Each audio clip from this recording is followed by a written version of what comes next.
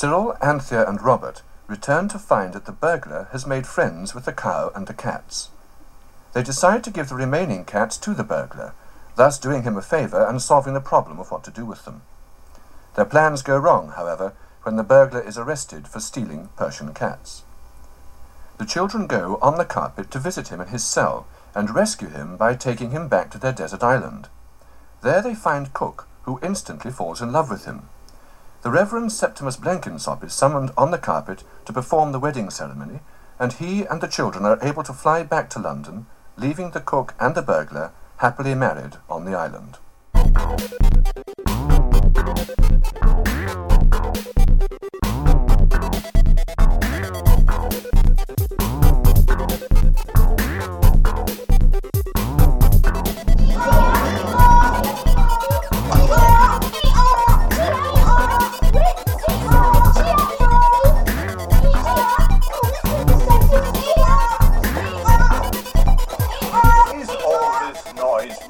Necessary. Hello, I'm Andrew. Hello, I'm Lisa. Welcome to episode 36 of Round the Archives. Goodness me.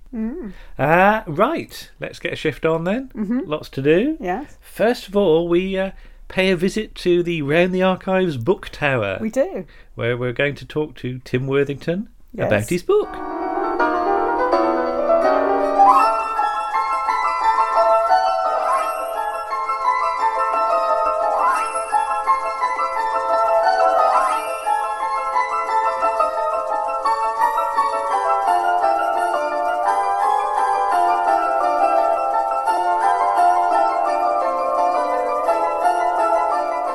Welcome to the Round the Archives book tower. Yes. The first in a very occasional series. Yes. Assuming there is even going to be a second one. Yes. Tonight, Tim Worthington is here. Hello, Tim. Hello, Tim. Hello! Can I just ask, is this Tom Baker era book tower or Neil Innes? Ooh, well, it depends which one we can find a copy of. Yeah! There is a Neil one knocking around, I think, on YouTube. Tom Baker's a bit harder to find, but we shall see. Yeah, that's just general though, really.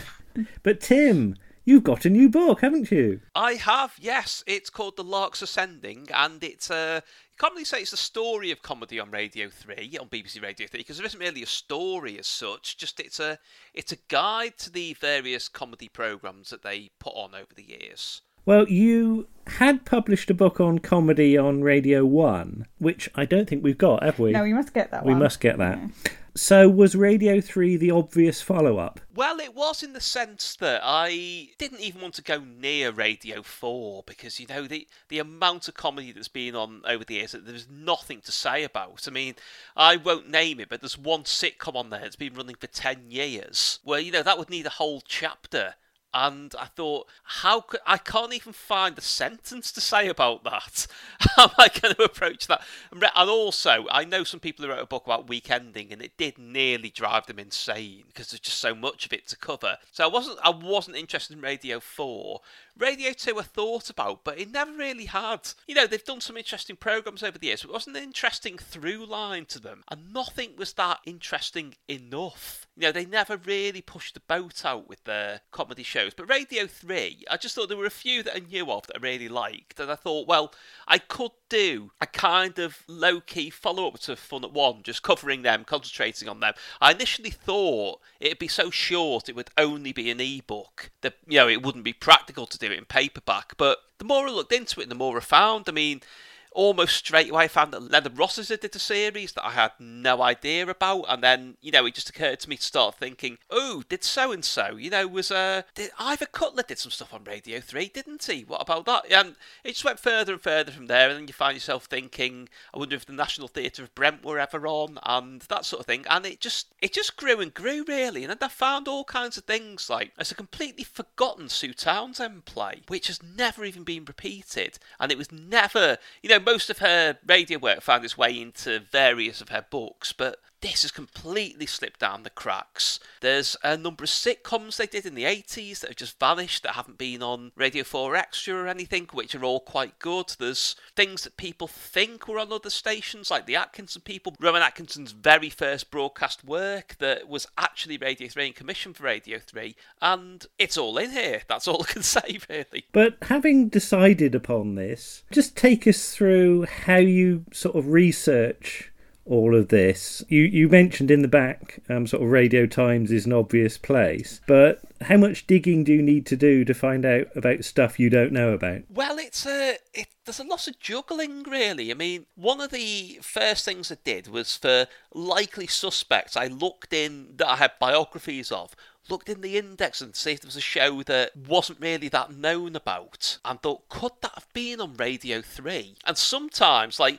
in the Kenneth Williams diaries, it refers to A Tribute to Greatness, his Radio 3 show, by the wrong title, and I think it says it was on Radio 2. But, when you go digging around, you find, oh no, hang on, it was a Radio 3 show. Kenneth Williams had a comedy show on Radio 3. How unexpected is that? But there was kind of that. And also, as well as Radio Times, there's the BBC's arts magazine, The Listener, which is primarily about radio. And they would cover, rather than what was necessarily big on radio, they cover what had been interesting. Like, for example, I know this is Radio 4, but in the 80s, they quite often had transcripts of Stephen Fry's Donald Trefusis monologues from Loose Ends, that sort of thing. Anything that they thought people would be interested in. And quite often they did highlight unusual comedic programming that had been on Radio 3. I mean, that's how I found N.F. Simpson, the absurdist playwright, he did a number of things for Radio 3, but he did a thing called Something Rather Effective in the early 70s, which is a spoof fly-on-the-wall thing about fly-on-the-wall documentary makers, following them as they become very immoral in their attempts to actually depict what they're trying to depict in the name of charity. That's how I found that. And then there's other things, like I knew there was at least one sitcom called Patterson on Radio 3, and when I started looking into that, I found mention of other sitcoms and thought, well, hang on, how do I find out about that? And again, it was just, there was one, Broomhouse Reach, where it was literally just trawling through, I think 2 years worth of Radio Times is until I found it. But fortunately, Radio 3 tends to be just a single strip on each page. You don't have to do much digging, really. Did this one require the BBC Written Archives Centre, or was that not needed this time? Well, it really didn't, actually, because so much of even of the things that it turned out didn't, as far as I know, exist anymore. I mean, there are probably off-airs sitting around somewhere of some of those missing shows, but even them, they would be covered in such detail in, say, The Listener or The Guardian or The Observer as well. Had quite a few detailed features in, that it was quite easy to, I mean, because, if you're reviewing something on Radio 3, what is there to say apart from when it was on and who was in it? And a couple of observations. There's not really generally, I say there's not really generally a huge backstory, having just written a book with the backstory of all these things in, but in terms of an article, a feature writer, it was, I hesitate to call them technical reviews, but that's kind of what they were. Are you faced with the problem that TV is faced with, that so much is missing, though, that you just can't listen to it, either officially or unofficially? Yes and no, because I think with Radio 3 being that bit more prestigious, that a lot of it has tended to be preserved. I mean, I found out one or two things aren't around, but there are people who have off-airs that you can, if you dig around, you can find online in various places. There are episodes of some of these things up on YouTube, which surprised me when I went digging around for them. So there is, I mean, I'm well aware that there are huge gaps with Radio 2 and Radio 1 in particular. I think Radio 4 is slightly better preserved, but Radio 3, a lot of it seems to be kept, and not just the spoken word stuff. Even now, you can find repeats of concerts from the, not so much late 60s, but the early 70s. And, very occasionally they crack the odd joke in the middle of one of those concerts as well. Now, I have to ask about this, and I'm not trying to be rude here, but tell us about the Shagbutt. Ah, yes, the Shagbutt, the Minikin and the Flemish Clacket. Now, this was one of my major discoveries here, and I did really come across it by chance, because I knew that there was a play in 1971 called A Short Visit to Cocaine, as in not spelt like the drug, but spelt like the mythical English land of excess, which was an absurdist thing about a financier who got drawn into a mysterious kind of Merry Albion Freemason sort of world. It was very absurdist. He got given a car phone. This was before car phones existed. That sort of thing. He just got pulled into this world without his consent, really. But I knew that David Kane from the Radiophonic Workshop did the music for that. And while I was looking that up in the Listener, I found a letter from him objecting to the review of A Short Visit to Cocaine, which suggested that he'd not actually used, because he used a lot of early music instruments for the soundtrack to give it that authentic kind of oldie worldy feel. And they suggested that he hadn't, and it was all synthesized and electronic. And he sent in a letter saying, yes, it was, here's who played it, and are you still smarting because your reviewer got caught out by the shag butt Dominican and the Flemish clacker? And I thought, right, I have to find out what that is. And that was a hoax that him and several other members of the Radiophonic Workshop did. I think it went out on Christmas Day in, was it 1968? But they did a spoof lecture about these invented kind of medieval early music instruments. I think by the professor who gave the talk was Polyphonica Nies Deninis. And they demonstrated these instruments. And if you listen very carefully, they're playing a sort of very archaic medieval version of Pop Goes the Weasel. And people fell for it, and reviewers thought it was real, and then the truth came out. There was a show on the other night about the Open University that we watched, wasn't there, Lisa? Yes. And I was half hoping that they'd have a bit of Emu University on there.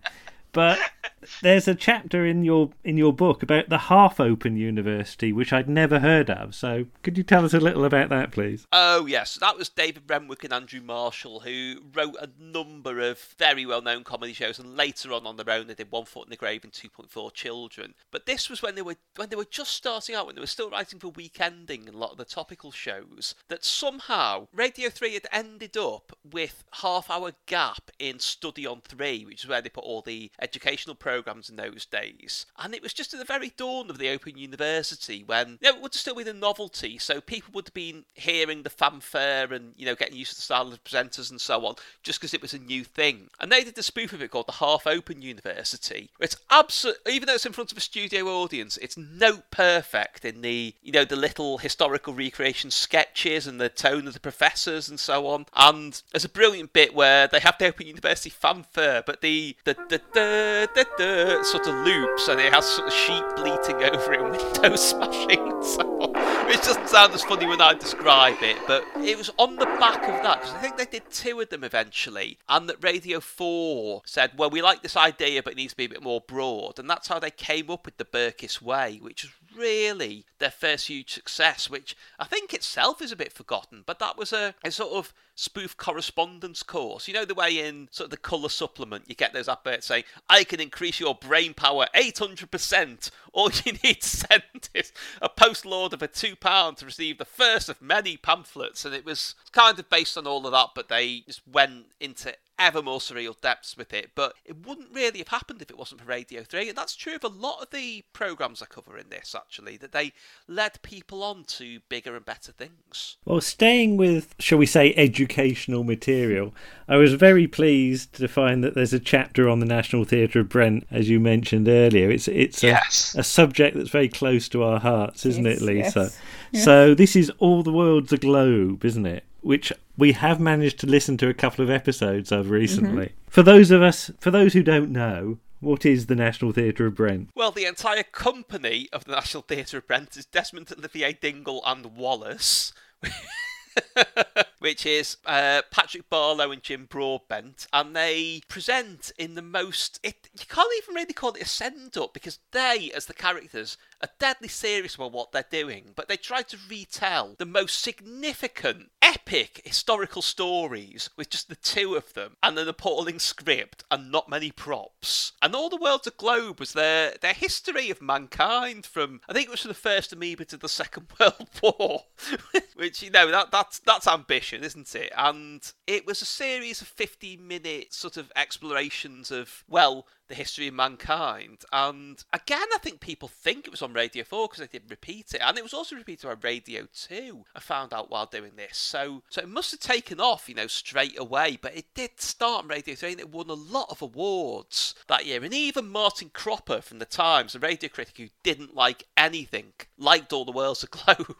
Well, sort of listening to them again, and Lisa, you know your history, don't you? I do, yes. And you said that the detail they put into it Yes. is very clever because it's almost like writing a sort of history of the world in the same way that Les Dawson playing the piano. You've got to really know your stuff to do it that badly. Yes. That's exactly it. Yeah, it's giving, they always reminded me of, there used to be a comic strip in the NME that I loved called Great Pop Things, where it was, it would be sort of the life stories, Jimi Hendrix or NWA, or could have been anyone like that. But in order to bend it to get the jokes, the writers had to actually, obviously really knew the careers of these people inside and out. And, that's how I've always remembered in the David Bowie one that his mod anthem, The Laughing Gnome, was banned by the BBC because it might cause mods to attack rockers.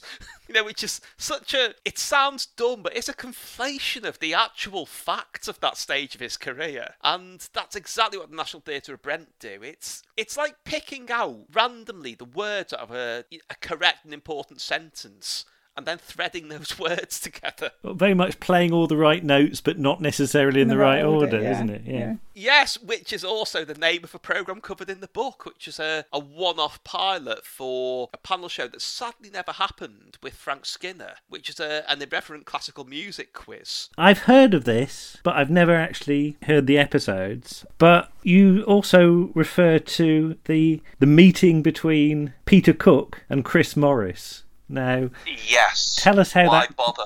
tell us how that came about and what the results were. I loved this programme, and it is a real shame it's not better known. It's basically Peter Cook. There's this terrible myth that he lost his comic abilities, he gave up and so on. He didn't. He was still really funny. He was just doing most of it out of the public eye.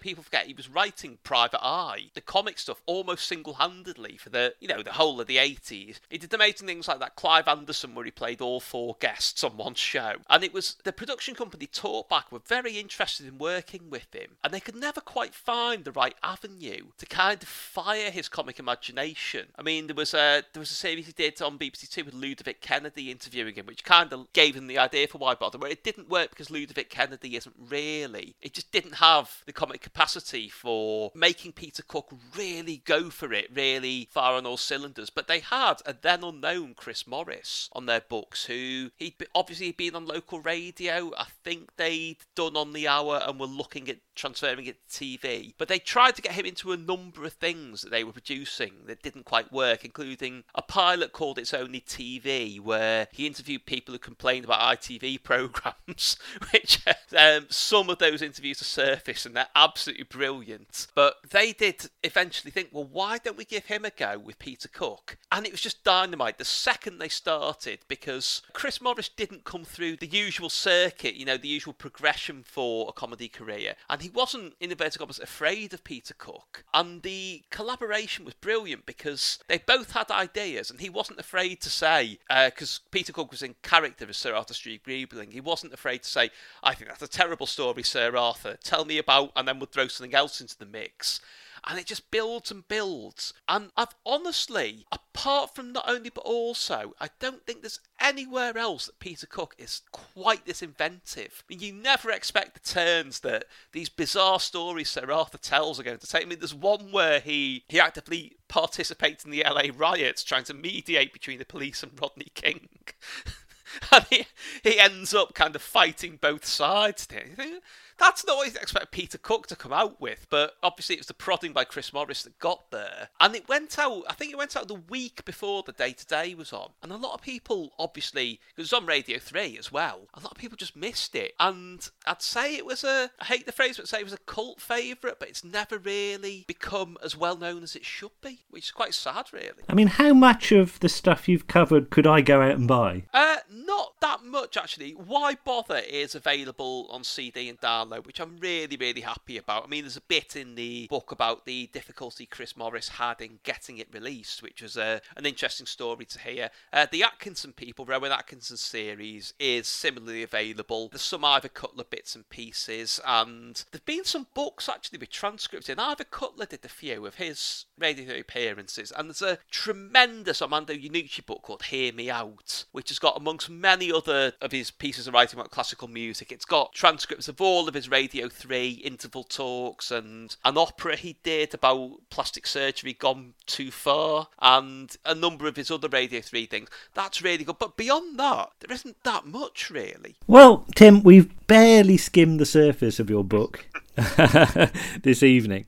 I've been very much enjoying reading it, and Lisa, you've started on it as well, haven't you? About a quarter of the way through. Yeah, yes. Yeah. So this does get the RTA seal of approval. It does. Thank you very much. We've yet to come up with a logo, but. No. But yeah, we'd certainly highly recommend it. And the inevitable question is there anything more in the pipeline? Have you got a plan for the future? Yeah, at the moment, I'm very slowly working on the sequel to... I did a book a couple of years ago called Top of the Box, which was a guide to every single release by BBC Records and Tapes. And I initially thought, there is actually a recording of me out there on the radio saying, I will not be doing the albums because I would go insane. You know, the number of Birdsong albums alone is terrifying. But I thought about it, and I eventually thought, I've got to do this because there's so many great albums just forgotten out there that need to be talked about, and I found some quite interesting things so far. So I mean, that's still a work in progress, but that is on its way. I've got a few other ideas in development as well, so better not talk about them for now. But Tim, we've had you on here before, but I'll ask the question again. Where can we find all your stuff? Well, that would be at timworthington.org, and unlike Radio 3 in 1979, I'm not planning to change my frequency and become wonderful Radio 3, as the King Singers said. Tim Worthington, thank you very much. Thank you.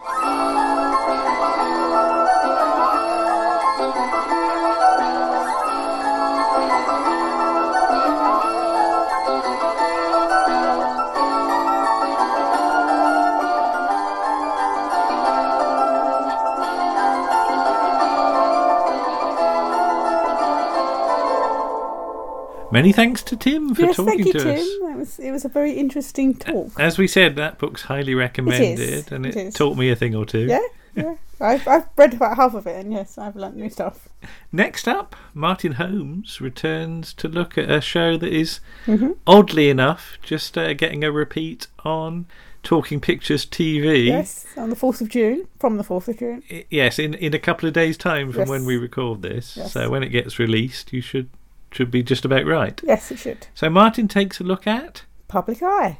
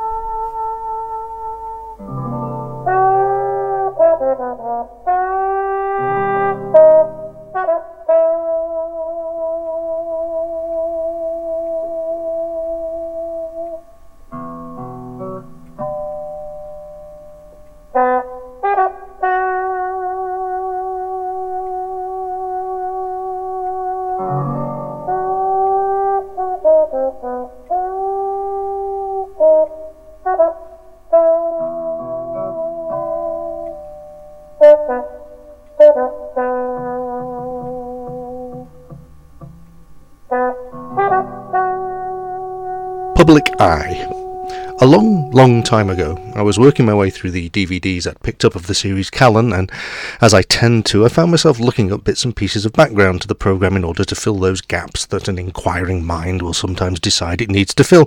And as I did so, one of the shows that kept on getting mentioned in the same breath was a series called Public Eye, which I had precious little memory of other than vaguely remembering it turning up in the afternoons when I was a youngster, sitting devouring anything and everything the telly would throw at me in those 3-channel years during the school holidays. I know that Callan tended to be on during those afternoons, featuring such fare as The Sullivans, Crown Court, A Family at War, Looks Familiar, The Amazing World of Kreskin and Paint Along with Nancy, because my mum rather liked Callan, though I suspect this meant that she rather liked Edward Woodward. But of such mysteries are our parents' lives made. Much of the content of that lineup, incidentally, probably explains a lot about how I ended up, but I digress. Public Eye also got rave mentions in the sorts of magazines like Primetime, which I started buying later on when the serious interest in all things telly-related started to bite deep. But still, somehow I managed to stagger on through several decades without ever seeing one, or at least without remembering that I'd ever seen one at any rate. And that's a bit of a shame because, as I'm about to explain, it is, quite frankly, an exceptional piece of television. A few months ago, you see, I decided there were some huge gaps in my archive television knowledge, and I went on a bit of a spree in order to acquire at least a few episodes of several series about which I was not really all that clued up about, and happily I was able to scrape together the pennies to pick up something called A Box Called Frank, which contained several dozen episodes of what remains of a series which spanned 10 years on ITV from the middle of the 1960s to the middle of the 1970s, and which, like Callan, spanned the transition of ABC television to Thames and the arrival of colour television itself to screens across Britain. And yet, having heard such good things about the show, I still wasn't sure. I struggled to commit to such a huge chunk of telly to have to watch, and I avoided getting round to seeing any of it for several weeks before popping in disc one and having a look at what it was all about. The first episode in the set still existing is the second one made and is called Nobody Kills Santa Claus, and it involves our hero, Frank Marker, in a murder plot in which he gets beaten up quite horribly in a case of mistaken identity, and there are a lot of symbolic jigsaw pieces in shot, presumably to justify their place in those early caption cards. Frank doesn't actually feature all that much in this particular episode, and whilst I was impressed by the story, I found myself drawn away to some of those other DVD sets picked up during my spree, and promised myself that I'd return later on once I got much of the other more fun stuff out of the way. Anyway, fast forward a couple of months and I decided it was about time I returned, and I popped that same disc into the player and watched the other surviving episode from the end of that first series, entitled The Morning Wasn't So Hot, and I was utterly mesmerised because it really is an astonishing piece of television for something shot in an ITV multi-camera studio in the mid-1960s. Honestly, I was blown away by how good it was. So much of the story of the descent of an ambitious but naive young girl arriving in the big city and being exploited is told through Carol Ann Ford's truly expressive face. Why didn't she get more work after Doctor Who?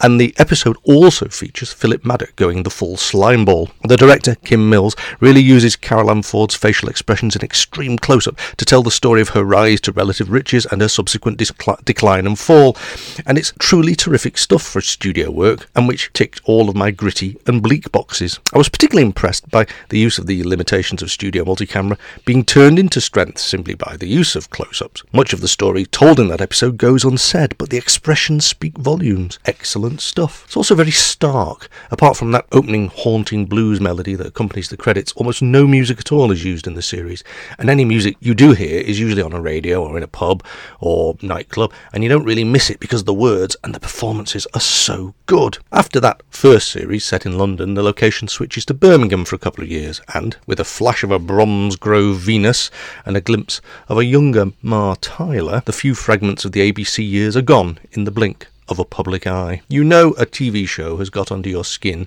when a shonky 7-minute clip of a lost episode from a show reel included as an extra on the DVD for the sake of completeness has you wondering how the story turned out. There is a satisfying streak of underplayed melancholia about the programme, which I'm rather enjoying. It manages to become a wonderful series without being too flashy, a show that cuts away all the supposed glamour of those swinging times and reveals a seedy world in which Frank Marker, as often as not, is acting more as a social worker than as the inquiring inquiry agent he is.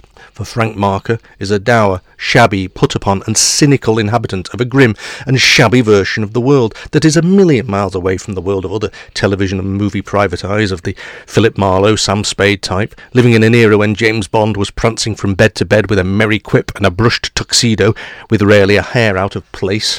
Frank reeks of low rent and broken lives and scrabbling about to find a shilling for the gas meter and people desperate to get out of the little boxes that the social order of the times would have them locked inside with the lid screwed down tight. As ever with black and white television of the mid-1960s, there's an awful lot of episodes that are missing from the archives. In fact, of the 41 episodes making up the full three full series made by ABC, only 5 episodes remain. 2 each from the first 2 seasons and 1 from the third. And that's a great pity because at least 3 of those 5 remaining fragments are so good that you can only weep at what has been lost.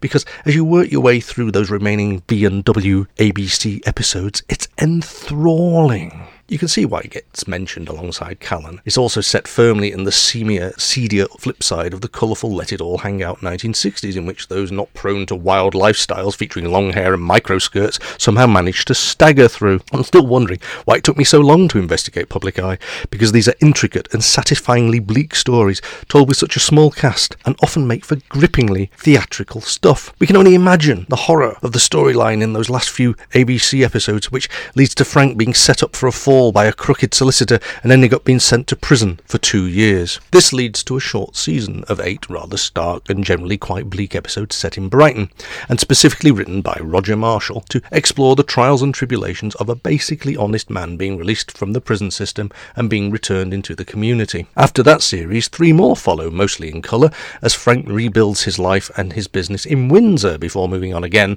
for the final few episodes once his status as a loner gets threatened once again. So, for this article, I thought I'd quickly look at one episode in particular taken from that middle Brighton-based series, because that is a very impressive run from slap bang in the middle of the series as a whole, and the one I've chosen is Divide and Conquer, episode 2 of that series, filmed in black and white, written by Roger Marshall and directed by Jim Goddard, because it left me with such a memorable impression on first viewing, not least because of the impressive amount of location filming. The episode is atypical, of course, because Frank is no longer working as an inquiry agent, but upon release from prison has been given a job as a builder's labourer, and it is early days in his attempts to rebuild his life from the nothing it appears to have been reduced to by circumstances beyond Frank's control. It's a story told, as many of such television dramas of this type were in those times, in 3 acts. The first involves a couple of biker boys, played by Terence Rigby and Richard O'Callaghan, running a con on a day out in Brighton whilst Frank starts his new job. The second involves Frank's path crossing with theirs as he foils another attempt at running the same con. The third act is astonishing and involves a showdown on the beach when the bikers come looking for Frank and how he gets out of the planned beating they had lined up for him. After the black and white version of the Thames logo expands in its familiar way, the more mournful mix of the already solemn theme tune plays out across silhouettes of Frank Marker walking along Brighton Beach, and we fade to an extended sequence of 2 bikers arriving in Brighton in a manner that must have seemed terribly familiar to people watching the endless battles between the mods and the rockers back then. This pair are definitely more of the rocker type and, as we will learn, are more prone to ignorance and bullying than those around them, but they get away with it because they can appear at first to be terribly amenable but also terrifyingly intimidating. Meanwhile, on an ordinary day in the life and back in the studio, Frank is sleeping and is brought tea in bed by his rather wonderful landlady, Mrs. Mortimer, played by Pauline Delaney, who seems to have taken rather a shine to our Frank as they discuss the fact that it's his first day at work. Despite being something of a loner throughout, to do the job he does and to get people to like him enough to betray confidences, Frank must actually be a quite personable person, really, and people do seem to take to him. This is especially evident as throughout the series he always does find several people like Mrs. Mortimer who are prepared to help him out and who genuinely do seem to like the old curmudgeon. Later on, when things might get too serious, Frank will disappear from her life quite suddenly, and that's something of a shame, really, but then Frank really doesn't like to let anyone get too close, although the ties he makes in this particular set of episodes will actually take 3 full series to be fully cut. But that's for the future, and we ought not to be getting too far ahead of ourselves. Let us return to the episode in hand. On the seafront, the bikers pull up outside a cafe run by Ken Orwell Ives Jones and helpfully bring in the crates of milk bottles, and they involve themselves in some matey banter and chair dancing as they ingratiate themselves with the owner over breakfast. Meanwhile, over his own breakfast, Mrs. Mortimer laments Frank's lack of post, and therefore people in his life, as they discuss fellow guest Mr. Enright, another ex-con and former solicitor, with his recent history that sets Frank's alarm bells tingling, and the holidaymakers who have come to stay on 8 consecutive years. The whole thrust of this is that the probation people seem to think that Frank needs to engage with people, whereas Frank really does seem to think that he's better off alone, and whilst he is sent off with a friendly box of sandwiches for his lunch, the fear that crosses Frank's face is palpable. Meanwhile, back in the CAF, the bikers, a right pair of rogues not above putting their feet on the table, draw cards for who should pull the con, and it is Terence Rigby's character who gets to play the old fiver-in-the-envelope switcheroo on Ken Jones, and they quietly roll their bikes away, leaving him as yet blissfully unaware. Frank, meanwhile, arrives at work in a builder's yard, and there are references back to the timber yard outside Frank's old Birmingham office as he discusses post-prison confusion with his new boss, Mr. Kenrick, as played by William Moore, who you might remember as Timothy Lumsden's dad. Language, Timothy! In Sorry.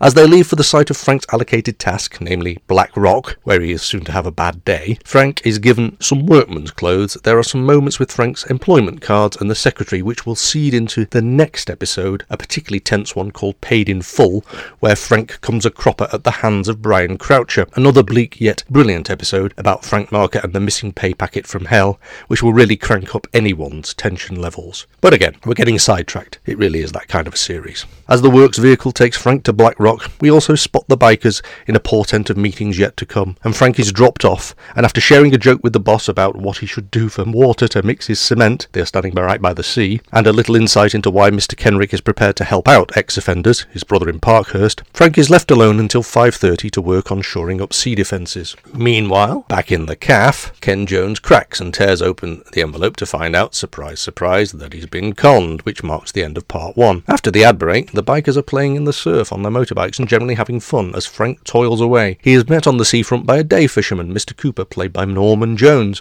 who seems to know Frank from prison, and they discuss this notion of needing friends or otherwise. Cafe Ken, meanwhile, has gone off to the police station to report the theft of £5, still a significant chunk of cash back then, and is treated less than seriously, to be honest, but a report is taken which may or may not prove significant later on. Meanwhile, the bikers have acquired stupidly undersized seaside cowboy hats and are munching on candy floss as Frank's working day comes to an end. The biker boys are choosing the saucy seaside postcard for their next con when Frank has his first contact with them, as Terence's character nicks his newly bought newspaper. Frank wends his weary way home where Mr. Enright, Peter Kellier, playing just the sort of slightly posh and slightly officious role he always seems to get, offers him a beer, and they chat about prison life, despite Frank seeming very uncomfortable with this. Luckily, he is saved, for the moment at least, by the sound of the dinner gong. Later that same evening, whilst a lot of play is made of Frank fiddling with his wristwatch as he eats his cheese, the luxury of choice, being another of life's little freedoms returning to him, he is once again collared by Mr. Enright, who tells him his own sad tale of how he got caught and persuaded, fatefully as it happens, to go down the pub, rather than sit not writing letters to the nobody in the world who cares about him. Defeated by this certain logic, after which he shares another joke with Mrs. M, Frank and Enright find themselves in the same pub as the bikers, who are hilariously comparing their noses to sausages after a day in the sun, suggesting mustard as a cure. Frank's still frantically winding his watch and reflecting on the novelty of freedom as the bikers attempt to run their con again on the hapless barman as played by Norman Mitchell. Frank intervenes and, as often seems to happen to our Frank, gets a punch in the stomach for his trouble. However, as a pair of ex-prisoners, they do manage to talk the grateful landlord, he only lost 10 bob instead of a fiver, out of involving the police, and they head home, followed by the angry bikers, who narrowly avoid running them down in the street, and who lurk outside the boarding house as Frank brushes his teeth and puts out the light, marking the end of part 2. Part 3 is pretty much shot all on film, and is, quite frankly, brilliant. The bikers have stayed overnight in Brighton by breaking into a beach hut, and after a bad night's sleep are out for revenge upon the know-all who involved himself and ruined their little scam.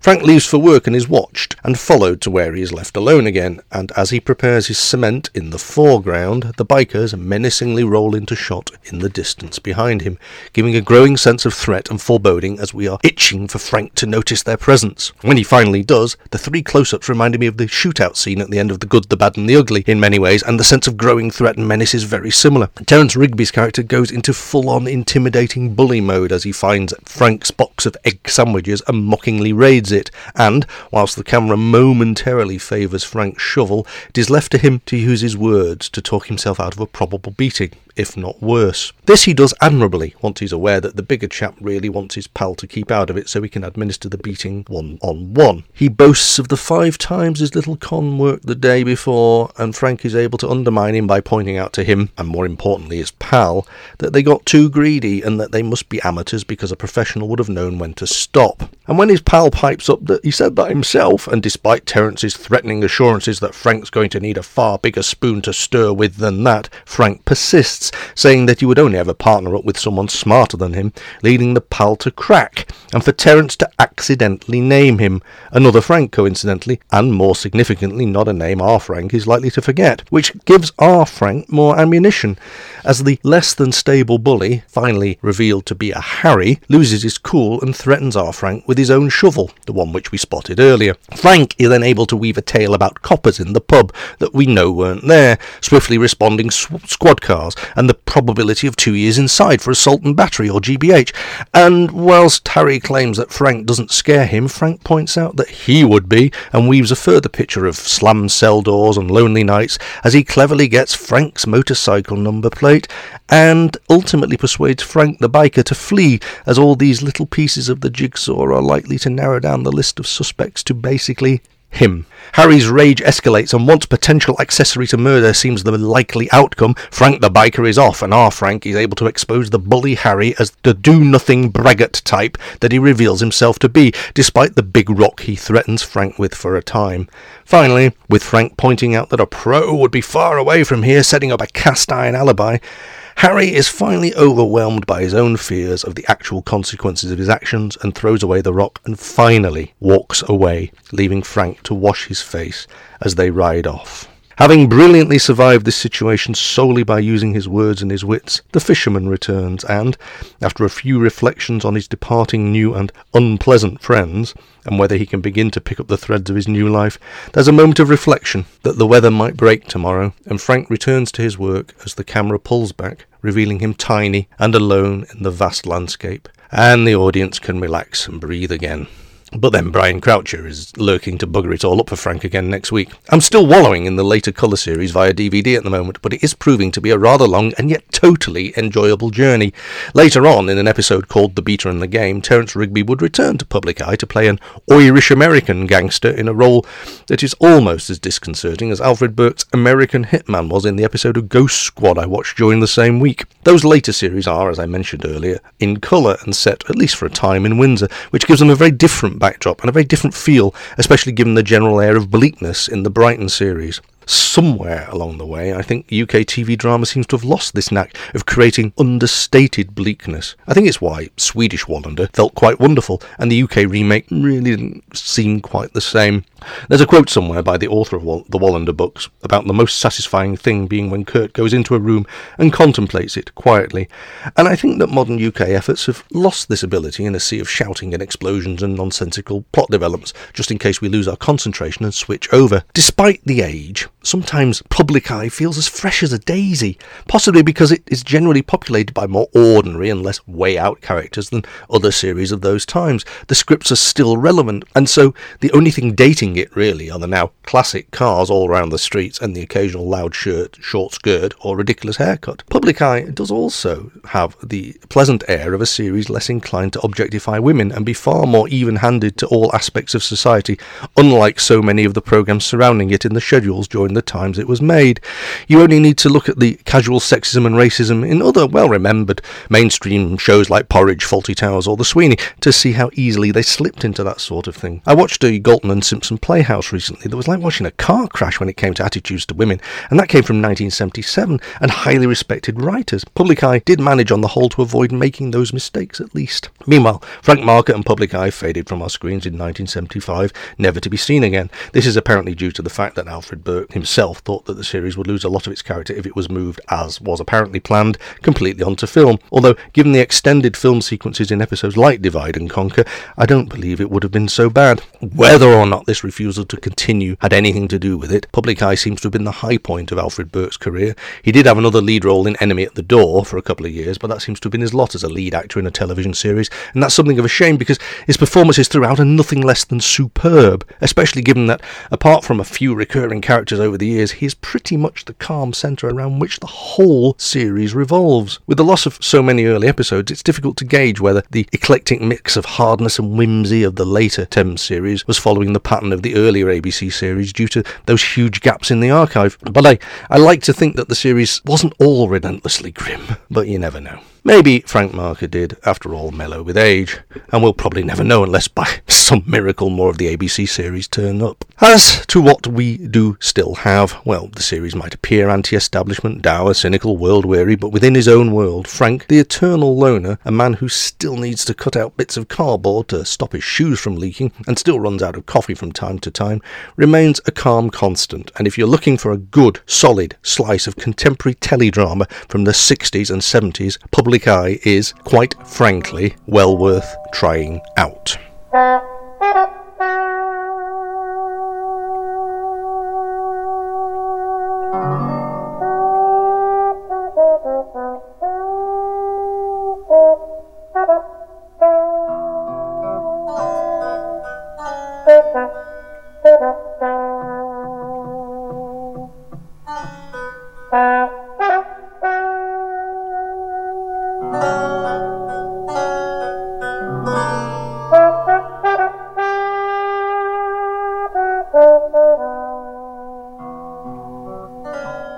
Many thanks to Martin for that. Thank you, Martin.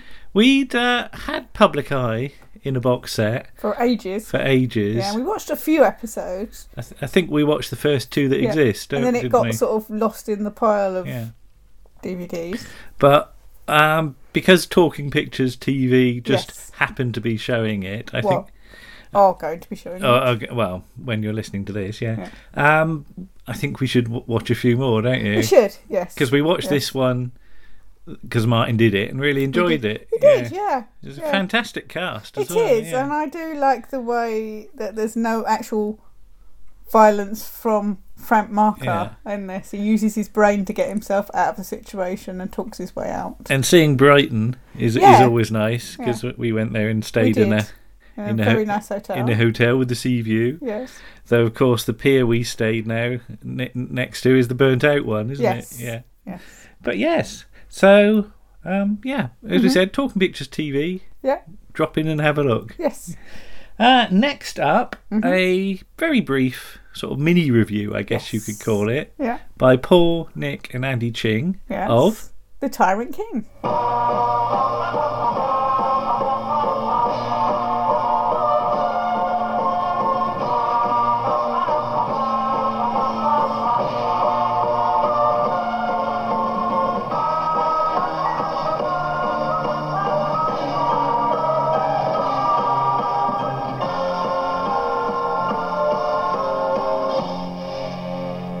Hello, Lisa and Andrew.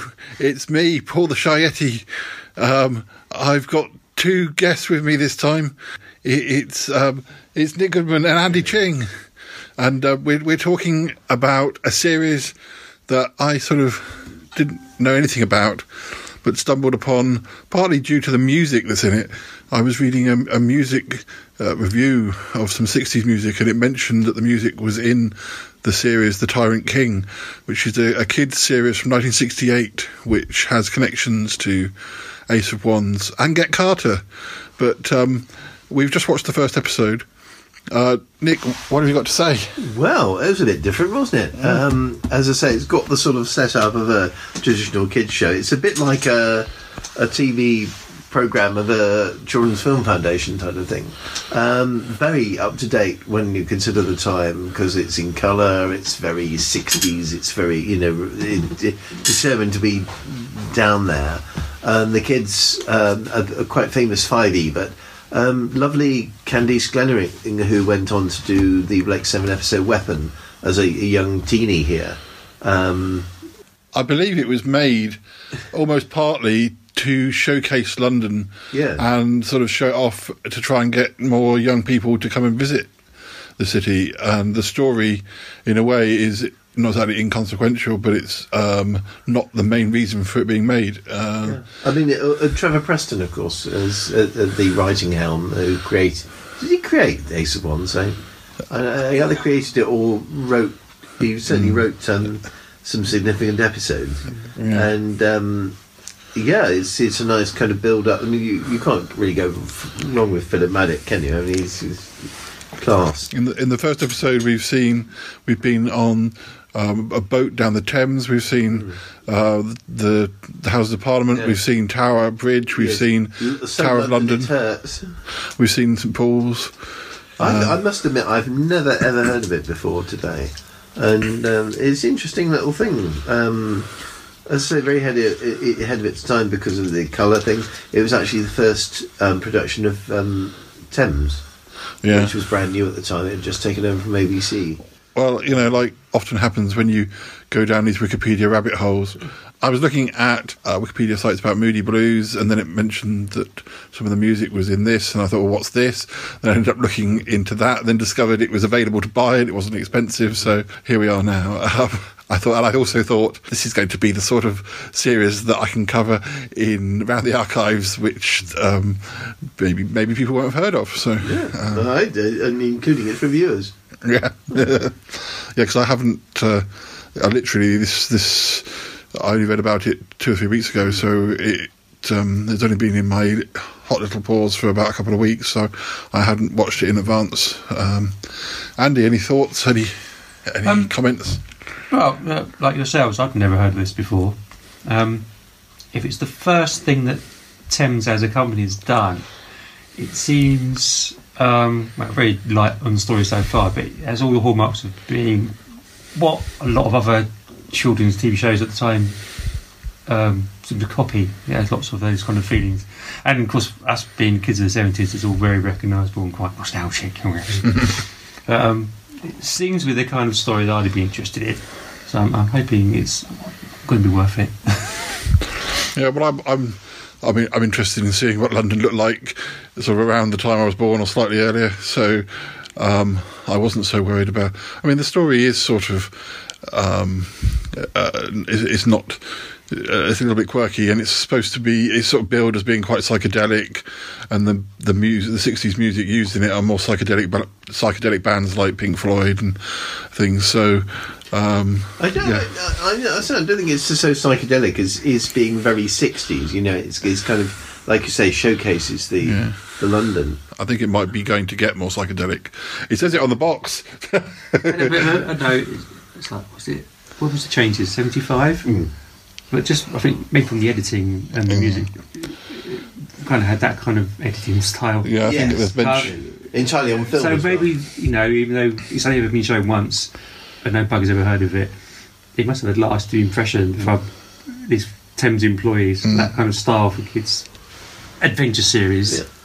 But I mean, one thing is, I've noticed from the box that it's I was born the day before the penultimate episode went out, and it's featured. I noticed interesting features. Tower of London, and a Tower of London visit was pretty well my earliest memory.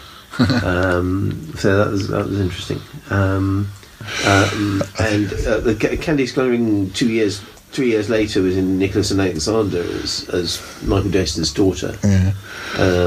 So she went on to good thing. I don't know whether she's still acting, but no, it's intriguing. Like Andy said, that hopefully it'll be it'll turn out to be worthwhile.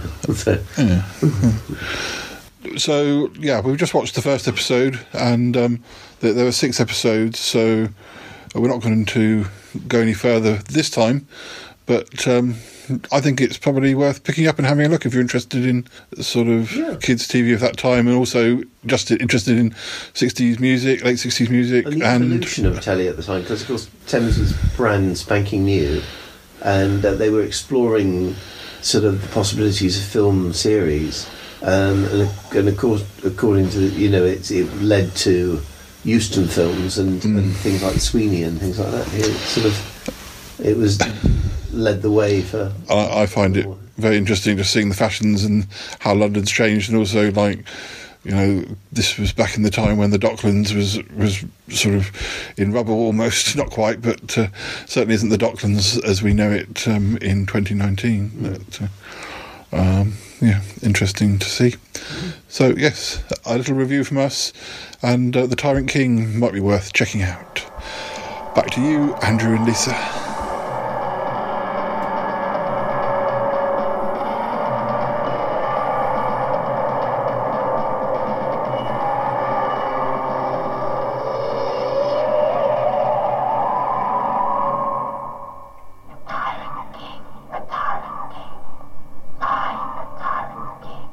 Thank you to Paul, Nick, and Andy for that. Yes, thank you. Again, a series I don't know at all. No.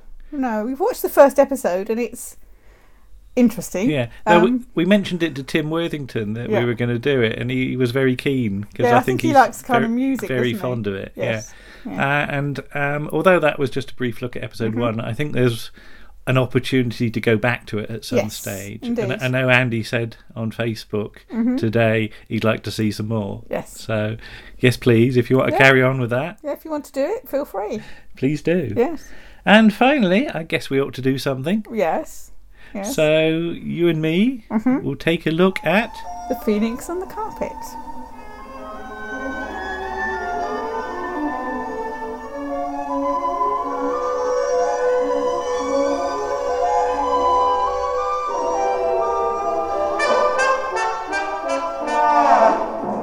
Hello, Lisa. Hello, Andrew.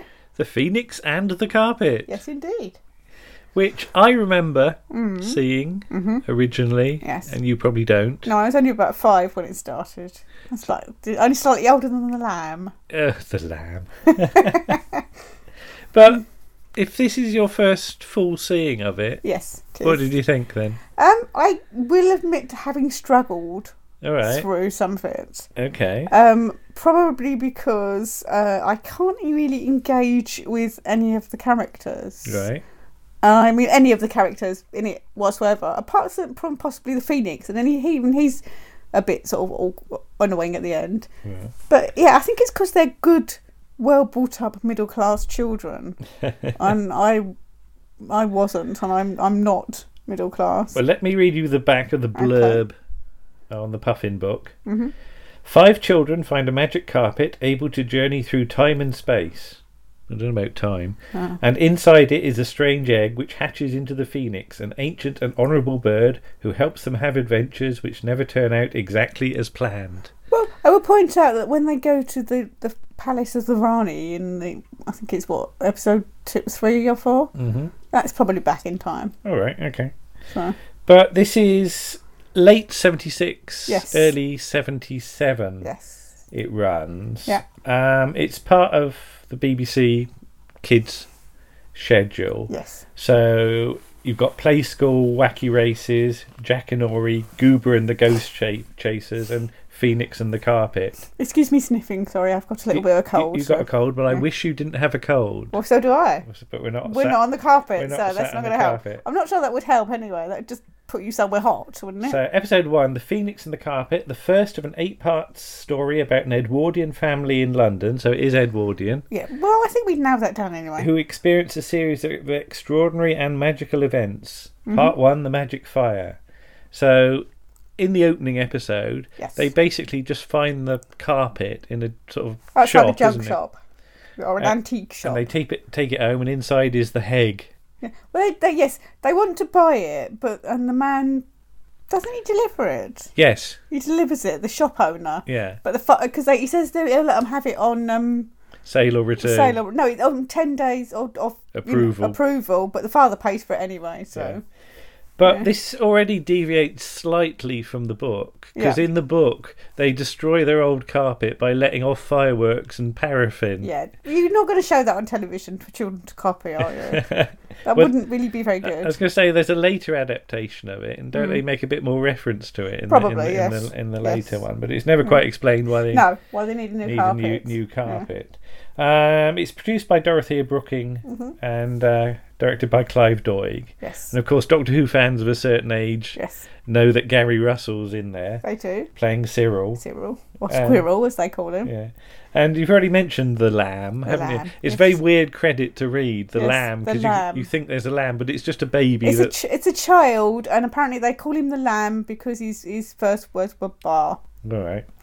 Even the parents call him the lamb, and the servants. This is like the middle one of 3 Nesbit stories, though, isn't it? Which is 5 Children and It. Yes. Which is before this. Yes. And the story of the amulet. Yeah. And people might have seen 5 Children and It because that was adapted later on, wasn't it? It was, and they also made a film with it as well.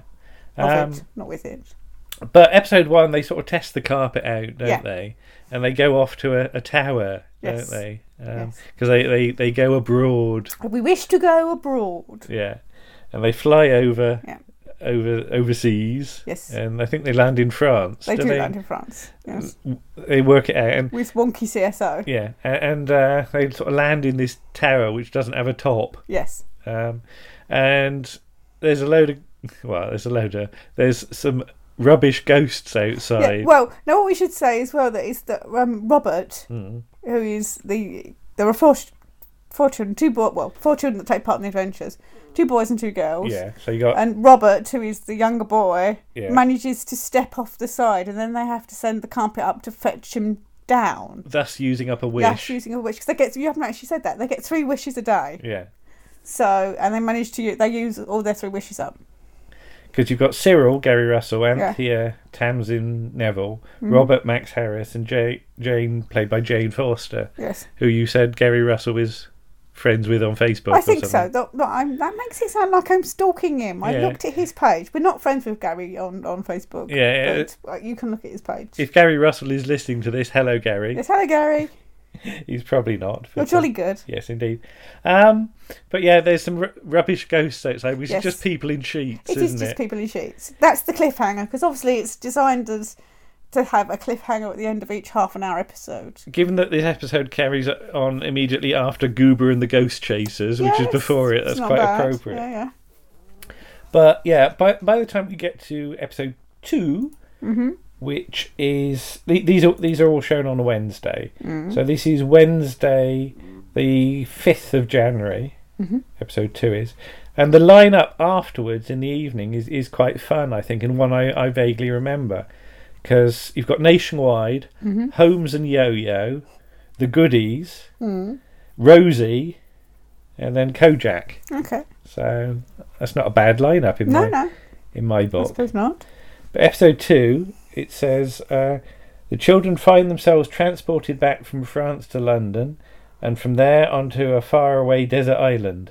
So that's Queen of the Island, which is episode 2. Yes. Unfortunately, they managed to take their cook with them. Yeah. We just better say about who the ghosts are, though. Yes, the ghosts are it's a local French family.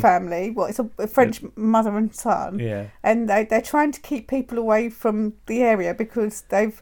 her husband died, and he had all of his sort of treasure or something, and he's hidden it somewhere, and they're trying to find it. Now the children have already found this, but they don't find that out. She takes them off to stay in their house. I like the way the children were just going to nick the treasure. Yeah, they were going to nick the treasure because Cyril wants a motor car. Yeah, that's the first point against them, isn't it? Yes. But they do. In the end, when they find out they need it because they're going to have to leave their house if they don't get the money, they do give them the money back. Yeah. So it works out well in the end. But so there are several points in this where the children's behaviour is objectionable. Yeah. Well, we'll get to the worst case a bit later on, but yeah. But yeah, they go off to a desert island with the cook, don't they? Yes. Because the cook... Because all of this is kept secret from their parents. Well, they do tell their parents stuff, but their parents don't believe them. Yeah. Because do you think the parents are quite absent? Well, I think they're typical Edwardian parents. They don't really want much to do with their kids, do they? No. Parents of a certain class at this time would only see their children for a short time in the morning after breakfast and a short time in the evening before bed. Apart from that, they were looked after by the servants. Yeah. And these are upper middle class, so they do have more to do with their children. But yeah, they have a lot of freedom. But too much. The cook doesn't really get on with the kids. No, because she says they play tricks on her and stuff. So she wants to sort of go away, doesn't she? She wants to leave, yes. Yeah. So in the end, she ends up on this desert island. Yeah, well, she's given some time off and she goes to see the King and Queen, who, given this is an Edwardian story and it's written originally in 1904, would be Edward VII and Queen Alexandria. Yeah. But she says the king looks handsome. Does he? Does he in 1904? At this point, his nickname was Tum Tum. I'm going to leave it at that. Well, perhaps she likes him large. Perhaps she does, yeah. So, but she'd like to be a queen. Yeah. This is an important clue to what's going to happen later on in this Because, of course, she ends up episode. standing on the carpet. She stands on the carpet just as they wish to go somewhere warm, because the lamb's got a cough. Yeah. So they want to go somewhere. Yeah, It's got one of those dreadful rubbish coughs that children do, which is sort of... Well, the baby's not doing it, have is a proper it? cough, have a good... That's got it. But So, yes. babies doing that might be a bit freaky. Yeah. So anyway, they end up on this desert island, but she faints, doesn't she? Oh. And then when she wakes up, they're on this desert island. She's in, like, the water at one point. And she goes for a paddle. Yeah. She thinks it's a dream. Because she thinks she's in the bath or something. Yeah. But yeah, we do have to perhaps gloss over the portrayal of the Of the local people on the island. Yes. We'll just bear in mind it was the 70s. Yeah. Yeah. There might be some makeup involved. But she's quite happy to stay, isn't she? Yes. And they think she's a queen because it's been foretold that the queen will rise from the water. Yeah. And because she's in the water paddling, so they When basically... she sat down in it. Well, sat down in it, yeah. They basically make her their queen, and she's quite happy to stay there. Yeah. So, I'm assuming she has no family. No. Because, they would probably miss her. Okay. Episode 3. The children arrive back in London, leaving Cook as queen of the island. Their next adventure takes them further afield to another exotic place. Episode 3. Some Indian things. Yes. So this is... They visit... was it the Rani? Yes, because their mother was going to help out the local bazaar, but she has to go and visit her sister who's unwell. So, and the people, the ladies involved in the bazaar and the... is it the curate? I think the curate's there as well. Yeah. And one of the ladies is rather objectionable. She's sort of, my store always does really well. And they help the other lady out by going to India to find her some treasures. Because she's got an Indian stall. She's got an Indian stall to find her something for her stall. Yeah. That's why they go there. You were saying that the curate was actually one of the nicer characters. Yeah, the curate is one of the curate and the lady are one of the nicer characters in it because they they come across quite well. Yeah. But you have to bear in mind this is a story written in a certain age. So it's written for a certain kind of person as well. But you get quite a nice cliffhanger with this one where the carpet is sold on, isn't it? Well, they get back to the bazaar and they apparently find all these treasures because she's written to her cousin or a brother or somebody who's going to hopefully send some treasure. So they make out what this is, but she accidentally sells their carpet to the objectionable lady. But yeah, and although you say it's a bit of a cop-out how they get round it, yes. So let's move on to episode 4. Episode 4, The Temple of the Phoenix. The children have returned to the church bazaar in the nick of time with their gifts. They have a great surprise in store from them when they take the Phoenix on a tour of the city of London. Yeah. So the carpet's with the nasty old lady. Horrible old lady. Yeah. So they go and see her and say to her it was sold by mistake, but she refuses to give it back. But... because she's got it laid out in front of the fire, and she and I think it's Jane, isn't it, the younger girl? They're standing on the carpet when she wishes she would be nicer. Yeah, and then she is. And so that deals with the problem. Yeah, it deals with the problem. But it kind of, in a way, it's a quite a nice thing to do because it makes her happier again. Yeah. She finds that she's happier now. She's not being horrible about everything, so perhaps that's a lesson. Yeah, but you get a quick sort of tour of London, yes, don't you, where they encounter some rough children, children, yes, who steal the Phoenix. Yeah. Yes. I was grinding my teeth at that a little bit because out of the two sort of groups, we'd be among the rough children. We would be amongst the rough children. We wouldn't be, living in the nice house. Yeah. And there's no look to see why they might be like that maybe they need, the money for food, but no, they're just... But it does feel a bit sort of Mary Poppins-ish at this point, because they go off into London to... Is it the insurance company? They want to find that the Phoenix wants to see its temple, his temple.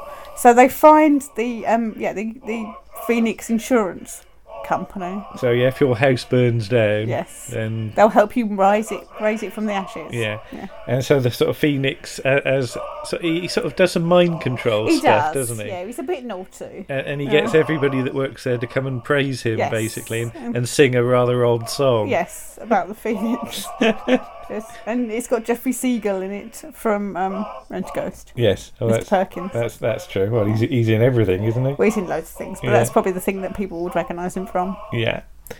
Okay, let's move on to episode 5. I have to remember what happens in that one. Thankfully, BBC Genome is quite good for this, for telling me. Are you going to have a drink? I'm going to have a drink. Okay. You carry on looking. Okay, episode 5. Gifts from Persia. The children have taken the Phoenix on a tour of the city of London, and they have a further surprise. They send the carpet away to its native land to bring back some gifts, but are nonplussed when they see what arrives. Yes. So, what arrives, Lisa?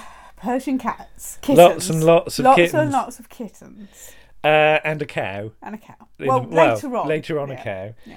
The kittens, of course, they want something to drink. Yes. So the carpet goes and gets milk in the form of a cow as well. Yes. Yeah. And there's this brilliant publicity photo of all the kids with a cow. Now I understand Gary Russell isn't too keen on cows. No, but I think that happened after this, didn't it?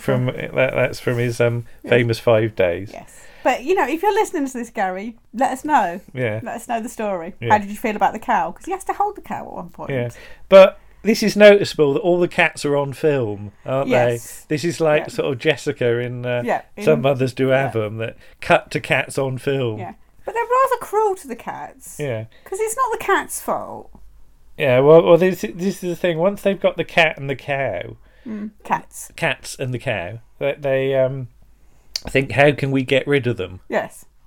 So basically, they're just going to leave them on people's... Put them in bags. They put them in pillowcases and leave them on people's doors. They don't even knock on the people's doors to let them know there's a cat on the doorstep. Because don't they put one lot in a carriage that's just going on the back past? of a carriage. Why have the cats fallen off? So this is a really bad example. It is a bad example. Don't put cats on the back of cars. You can imagine kids leaving their kittens on people's doorsteps. Yes. This episode was that's where you lost patience with the kids. I did lose patience with the children because they wish for presents. They got nice cats. Then they don't want the cats. Yeah, but it's not the cat's fault that they ended up there. I mean, there was a lot of them. But so episode 6, what to do with a burglar? The children have sent the carpet away to its native Persia to bring back some gifts to entertain them. When it returns, however, they are nonplussed to find that the gifts are 4-legged, furry, and need feeding. They have an unwelcome visitor in the house, but solve several problems by taking him to the desert island. Yeah, but I would point out it's their fault that the burglar gets in because Robert leaves the door on the latch but doesn't shut it properly, and it comes open. So the burglar, who's played by Bernard Holly, walks in. He's not really a burglar. He's a bit down on his luck because he had some oranges on a barrow and they've been stolen. You've also got the Reverend Septimus Blenkinsop in the form of Nigel Lambert. So what happens is they give the kittens that are left to the burglar to sell to make some money. Yeah. Then he gets stopped by a policeman who thinks he's stolen the Persian cats. So they have to go to the prison, rescue the burglar, who they take to the desert island. Where the cook immediately falls in love with him. Then they have to go and get a vicar because she wants to be married to marry them on the desert island. It's getting a bit complicated. I was going to say, at least some sort of plot threads do start to coalesce here. I like the fact that the cow is played by Annie the cow as herself. Yes. Oh yeah, the burglar who grew up in the countryside is able to milk the cow. Yeah. That's lucky. It is lucky. Though the carpet gets damaged at this point, doesn't it? It gets a dirty great hole in it from the cow. Yeah. Now, I wonder about the carpet, and we'll talk about this a bit more, about the sort of magical properties of it. So when we get to the next couple of episodes. Just remind me to say about that. So that's episode 6. Yes. And we've just watched episodes 7 and 8 in one go just now, haven't we? Yes. So episode 7. Mm-hmm. Here we are. Episode 7. The hole in the carpet. The children have returned from the desert island where they have left their friend the burglar married to Cook. The carpet drops Robert and Jane unexpectedly in the strange house, where they in turn find themselves suspected of being burglars. So this is back at the Reverend... This is Septimus Blenkinsop. Septimus is a brilliant name, It's a isn't good it? name, yeah. You could almost imagine them saying, "Thank you, Septimus." Theptimus. Or something like that. Only because it's Nigel Lambert. Only because it's Nigel Lambert. But he's got 2 dreadful aunts, doesn't he? He has got 2 dreadful aunts. There are always nasty aunts in these things. Yeah. All of these people must have had sort of horrible relatives. Get it out of your system by writing a book about them. it. Yeah. Yes. But yeah, the carpet takes them to where they're going to encounter their uncle. Yes, because they ask. They want some money. They ask to go somewhere where they can get some money so they can buy their mother, because their parents have been away. Yeah. Now, basically, what we should have said as well is before they get the cats, they're supposed to be being met by somebody. Yeah. But Robert forgot to post the letter. Yeah. So they get a cab home. Then they can't get in the house because the cook and the maid have gone off somewhere. Yeah. So they basically blackmail the cook and the maid to not say anything about any of the stuff that's been going on, so that they can, it can all stay okay. But anyway, they want to buy a present for their mother, who's coming back from the New Forest, or wherever it is they were. I think it's the New Forest. So yeah, they ask the carpet to take them somewhere where they can get some money, but how they can explain it to their mother quite well that they got this money to buy a present, and it drops them off in a street. And then their uncle comes, their Uncle Reggie. So presumably the carpet then can foretell the future. Yes. Yeah. So when they fall through the hole, Yeah. it's an extreme coincidence that it's the Reverend's house, Yes. isn't it? So I It's think the almost carpet like arranged he's dropped it there so that because obviously this situation of him and his aunts gives him the courage to stand up to his aunts. Yeah. And oh God, to put them in their place. Yeah. Okay. Right. Yeah. But the carpet is definitely sentient because you It can is. pin a note to it and it can it'll read read it. Yeah. It can read any language. Yeah. Including baby. Including what is it? It talks baby. Yeah. It talks baby. It talks baby. Like Matt Smith. Like Matt Smith. Yeah. Yeah. So episode 8. What? So episode 8 starts with the fact the carpet's disappeared with the lamb on it because the lamb was wished to go somewhere. Well, that's true. The baby cliffhanger talk. to episode 7. The lamb and the carpet have disappeared. Yes. So they try and work out what to do. Should I just read out the thing? Oh, okay. So episode 8, A Night at the Theatre.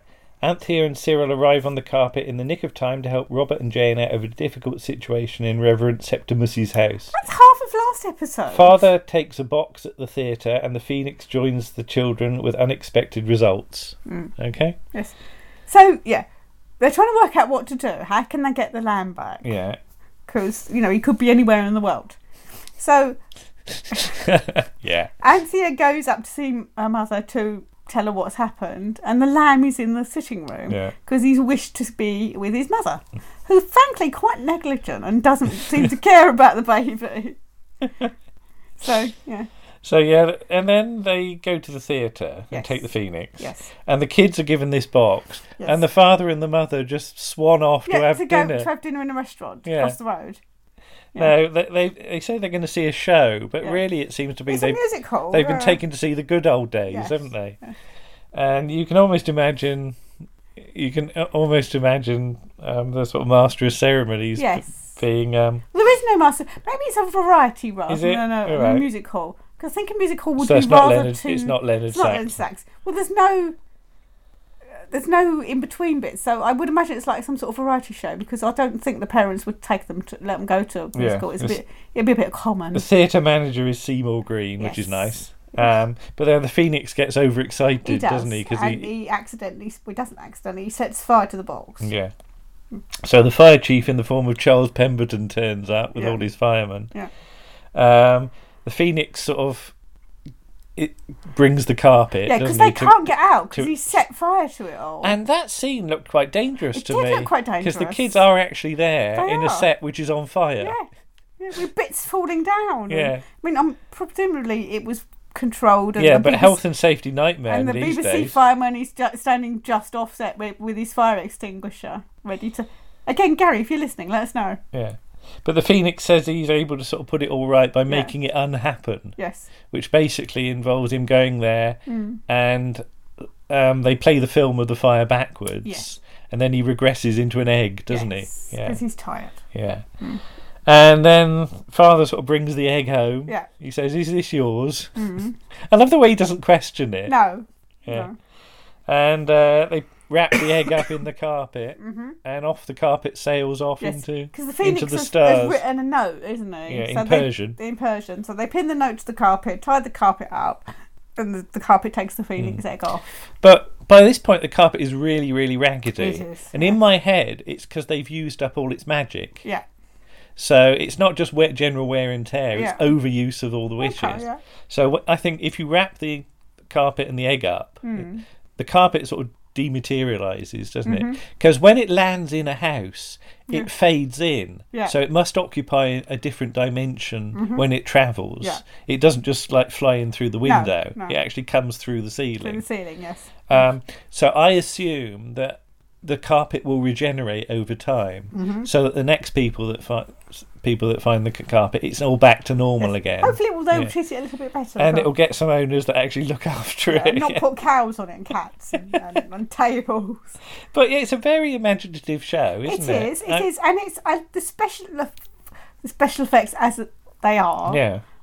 It's mostly done through CSO, but there's some nice sort of overlays, and it does actually remind me a bit of the Box of Delights. Yeah. The way it's done with the sort of animation Yeah. that they use. And I quite like the Phoenix model. Some people say it's a bit sort of inanimate, but I think that certainly as a kid I remember not having a problem with it, and I think they get away with it. I think it moves enough, and its eyes Yeah. roll and things, so that its eyes move, so that it gives it enough of a suggestion of life Yeah. for you to get away with it. And it does actually, because you said that somebody said that it looks. Yeah, Mark Braxton said It looks like the owl thing. the owl from Clash of the Clash Titans. of the Titans, which came after this. Yeah. So I wonder if somebody was Influenced. by it. Yes. But I enjoyed it. We only did sort of one episode every now and then, We didn't did. we? Yeah, I think doing more than one episode. I mean, we did do 2 to finish it off today. Yeah. Because we wanted to do the article, but yeah, I think probably doing too many episodes would be too much. Yeah. But I certainly sort of, as a kid, I remember all these sort of Edwardian fantasy things, because there are quite a few of them. That's the thing. And I know you said you sort of maybe you wouldn't have identified with the kids no, watching I it? don't think I would have. Not at that particular time, because the world that I lived in was very different from that world. Well, I didn't really have a problem with it, although it's quite amusing to see them in their like best suits, isn't it? They wear all their suits. They wear all their like sort of jackets, and Yes. Gary Russell's got some amazing big collars He in has. episode 8, Yeah, hasn't he? They're yeah. big white things. Yes. But that is the fashion of the time. Yeah. So. Yeah. But yeah, it's available from Simply Media on It DVD. is. It's only recently come out, Yes, hasn't it? in the last 6 weeks or so. Yeah. So. But yeah, I enjoyed it. So Yeah, it's just you sort of get to like the children more, I Yeah. suppose, but they are a bit thoughtless and a bit. But do you have to cut them some slack by having like parents? Is it? Well, the parents obviously do care, because when they found out the theatre was on fire, they Yeah. ran to the theatre immediately. They Yeah. finished their coffee. But is that yeah. whole thing of just like abandoning them and just sort of swanning off? You wouldn't do that, you know. No, well, not necessarily these days. No, but it was a whole different world. Yeah. Well, there you go. Phoenix and the Carpet. Yes. 8 episodes of fantasy fun and a bit Yeah. of Clive Doig Bit of Clive Doig. into the bargain. Yes. Okay. All right. And that is pretty much the end of this episode. It is. So Yes. we'll say thank you for listening, and we'll be back again soon with the next one. Yes. So see you all soon then. Okay. Bye-bye. Bye.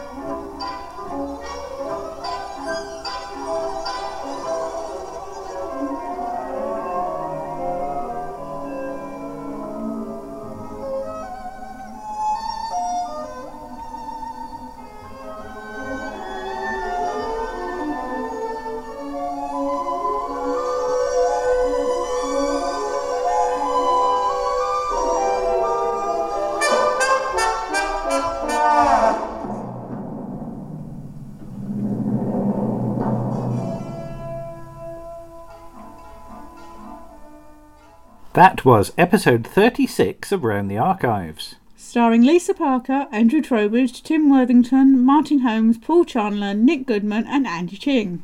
On the musical side, you heard Dan Tate and Paul Chandler. The script for Public Eye, Divide and Conquer was by Roger Marshall. And the producer was Kim Mills.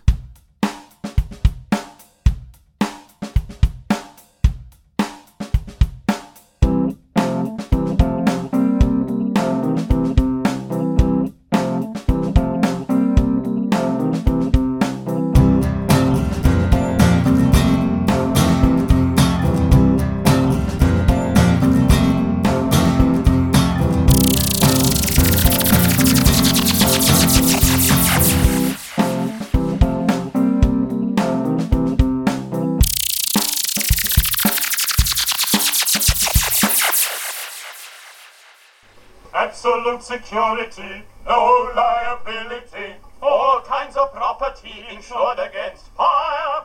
Terms most favourable, expenses reasonable, moderate rates for annual insurance. Yes. That is enough.